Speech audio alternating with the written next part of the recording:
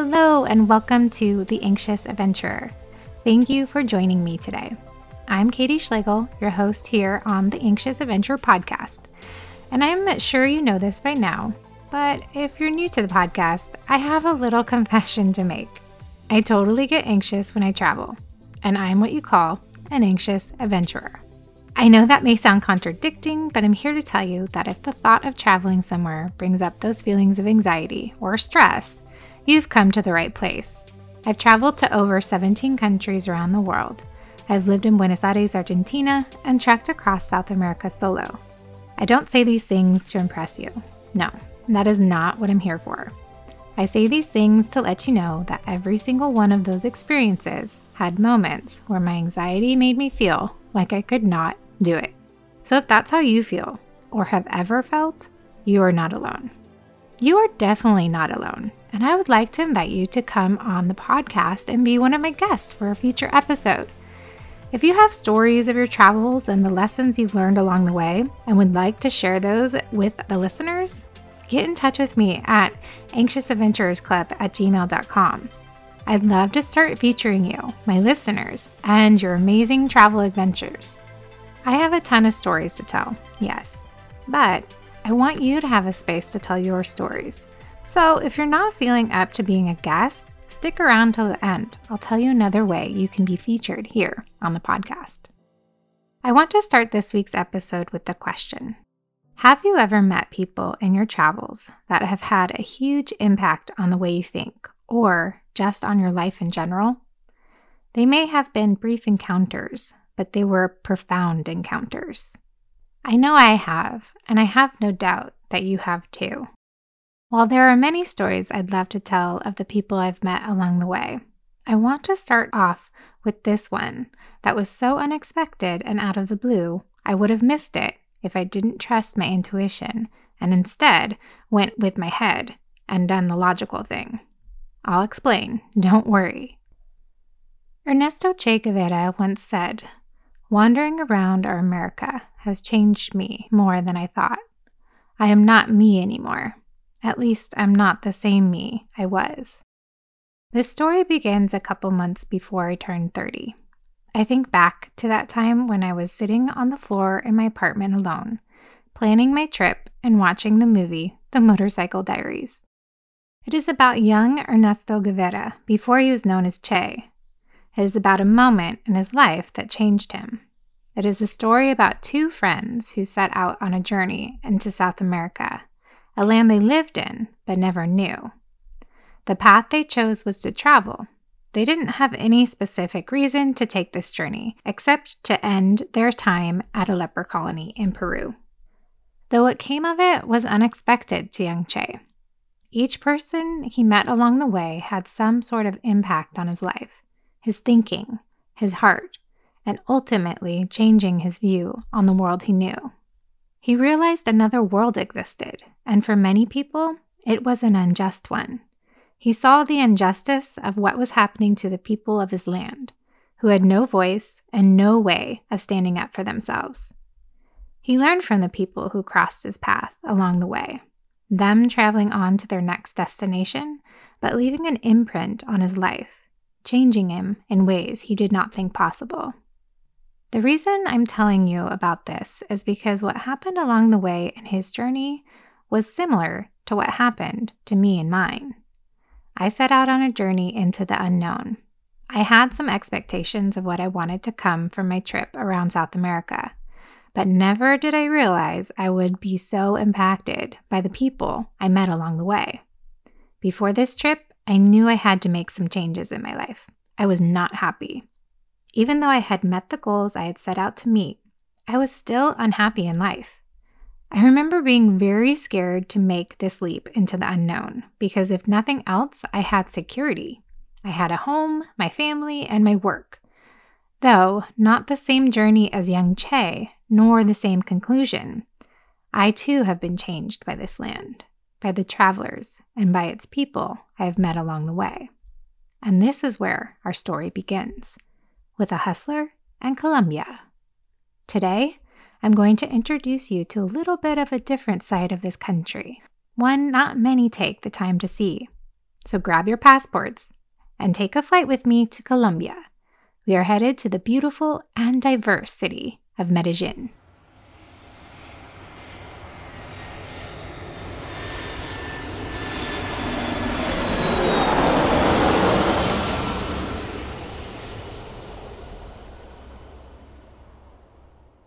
Welcome to Medellin, Colombia. Famous for its aromatic coffee, superior quality emeralds, and exotic fruits. This Latin American country is known for having a knack for throwing the best parties around and its passionate people. The Colombian mainland is bordered by the Caribbean Sea to the north, Venezuela to the east and northeast, Brazil to the southeast, Ecuador and Peru to the south and southwest, the Pacific Ocean to the west, and Panama to the northwest. Bogota is the country's largest city in Colombia, and it's also the capital. Colombia's cultural heritage, including the language, religion, cuisine, and art, reflects its history as a Spanish colony, fusing cultural elements brought by immigration from Europe and the Middle East, with those brought by enslaved Africans as well as those of the various indigenous civilizations. Spanish is the official language, although English and 64 other languages are recognized as regional languages in Colombia. Colombia is one of the world's 17 mega-diverse countries. It has the second highest level of biodiversity in the world. Its territory encompasses the Amazon rainforest, highlands, grasslands, and deserts. It is the only country in South America with coastlines and islands along both the Atlantic and Pacific Oceans. Medellin is the second largest city in Colombia. It is located in the Aburrá Valley, a central region of the Andes Mountains in South America. It is a fertile region, famous for its coffee plantations and its flower farms, as well as for its orchids and butterflies. It's also known as the City of Eternal Spring for its idyllic climate. Think spring weather year-round. It is truly a beautiful city, and it is where our story begins. It's a hustler's life here in Colombia. I couldn't help but notice and observe this in each city and town I traveled to in Colombia. Whether it was the little carts on the corner selling your assortment of lollipops, candy, to different types of cigarettes that you could actually buy one of the exact type of your liking, or to the minutes on a cell phone from which you could call anyone as long as you pay for the minutes used. Every street has people selling chips, peanuts, sweet or savory, soft drinks, to an assortment of local foods, all homemade, as well as the most amazing fruit you have ever tasted, with your choice as to whether you'd like to have sugar or salt to accompany it. Anything you could think of to sell, they sell it on the streets. Football jugglers as well as hand jugglers wait at stoplights to perform for the next giving soul. And don't get me wrong, when I say it's a hustle, I am not referring to it in a bad way. It's purely an observation and truly a way of life that I observed in Colombia. An interesting aspect of this hustle was when I was traveling on the buses from place to place. The hustle becomes systematic, where people are employed to come on the bus with snacks and drinks, selling what they can to the travelers. I thought at first this was all random, until after too many hours on the buses, I figured out they are employed and are all given turns to come aboard, traveling from one location to the next, selling what they are given for that day. The street hustle was different, however. It's constant. There are hustlers that will do anything to make an extra dollar. They see you as a foreigner with money, and that is it.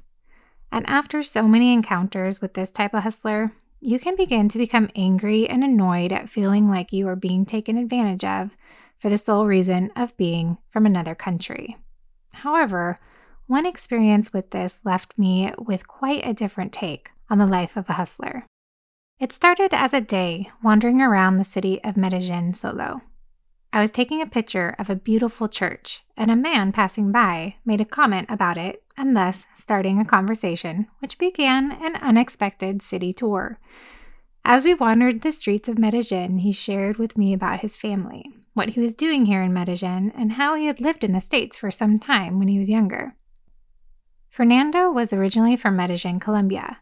He was currently living in Venezuela for the past 20 years or so with his family.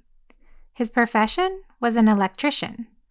But at the time we met, he was working as a tour guide up on the coast in Santa Marta because that's where the money was good, or so he said.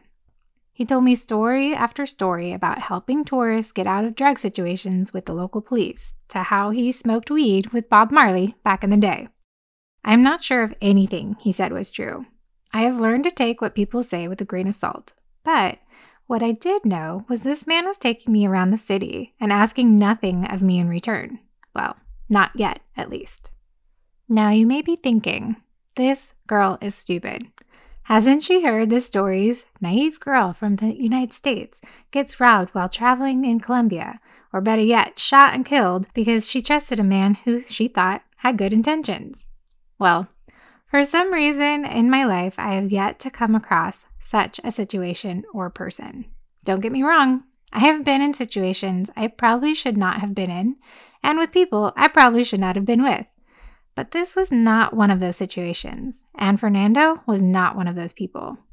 How did I know this to be true? Well, I trusted my gut. My intuition told me everything would be okay, and there was a lesson to be learned in this encounter with Fernando. As the tour of the city went on, he showed me the most beautiful parts, as well as pointing out to me the not so beautiful, which he described as caliente, or hot. The police don't even enter these areas, so neither do we, he would say. As much as I wanted to believe he was doing all of this out of the kindness of his heart, I could tell at the end of the day, he was a hustler, just trying to make it to the next day. This was confirmed when at the end of our time together, he asked for something, anything, so he could have a place to stay that night and food to fill his stomach. For a moment, I was angry and very disappointed that this was the way our time would end together. But then I was brought into the reality that I was in. It was a reality I could only visit. As a tourist, I can see what I want to see. I can choose to ignore the people on the streets asking for pennies. But the reality is, life is rough in Colombia.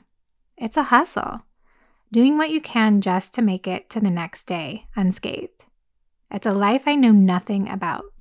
Even as hard as it was in the States for me at the time, living from paycheck to paycheck, it was still nothing compared to the life that Fernando allowed me to visit that day. We left each other's company, Fernando's email address in my hand, and the money I gave him in his. With a kiss on the cheek and a con mucho gusto, we parted ways. I remember walking up the stairs to the train station, passing back into my reality. But before I did, I looked back and saw one last glimpse of this hustle. As I watched Fernando walk away, I realized we both interchanged realities that day. He in mine as a tourist, and I in his as a hustler. The reality was, and this is my opinion, so take it or leave it. The world is a large place. The possibilities are endless. It's filled with kind-hearted people who will help you along the way when you need it and then release you when the time is right. The most important decision we can make is whether we believe we live in a friendly or hostile universe. Albert Einstein. I choose to believe we live in a friendly universe. Thus, those are the types of people I encounter most of the time during my travels. In the past, I tried so hard to be independent and strong. I tried to do everything on my own, stubbornly, in fact, and made little progress. But during my time with Fernando in Medellin and traveling by myself on a lot of trips all over the world, I have realized that you need people to help you along the way. And really, if you fight that, life is going to be a lot harder. I had to learn to become open to being helped because many times while traveling, you are at the mercy of others, strangers, really. Which brings me to this, the physics of the quest. I read this in the book, Eat, Pray, Love. I know, as cliche as that may sound, this rings true to what I experienced along the way during each of my travel adventures. The physics of the quest go something like this. If you are brave enough to leave behind everything familiar and comforting, which can be anything from your house to your bitter old resentments, and set out on a truth-seeking journey, either externally or internally. And if you are truly willing to regard everything that happens to you on that journey as a clue, and if you accept everyone you meet along the way as a teacher, and if you are prepared, most of all, to face and forgive some very difficult realities about yourself, then truth will not be withheld from you. Elizabeth Gilbert. The direction of your life can often feel like an ever-spinning compass. If the arrow has yet to land on its destination, pointing you in which path to travel down next, take heart, my dear anxious adventurers, and remember to just enjoy the ride. You never know what you will learn from the people you meet along the way. As you may have heard in the last episodes, part of the vision I have for this podcast is for this to be a safe place for you, my listeners, to be able to tell your amazing travel stories and talk about those people you've met along the way. I would love to collect your stories so that this podcast can be somewhere you feel like you can share the experiences you had while traveling with a community who really cares and wants to listen. I believe your stories are important and worth being told and heard. If you're willing to share your travel experiences with me so that they can be shared here on the podcast, I would love to receive them. So if being a guest here on the podcast doesn't tickle your fancy, this is another way that you can get your travel adventures out there for others to hear. Please email them to me at anxiousadventuresclub@gmail.com.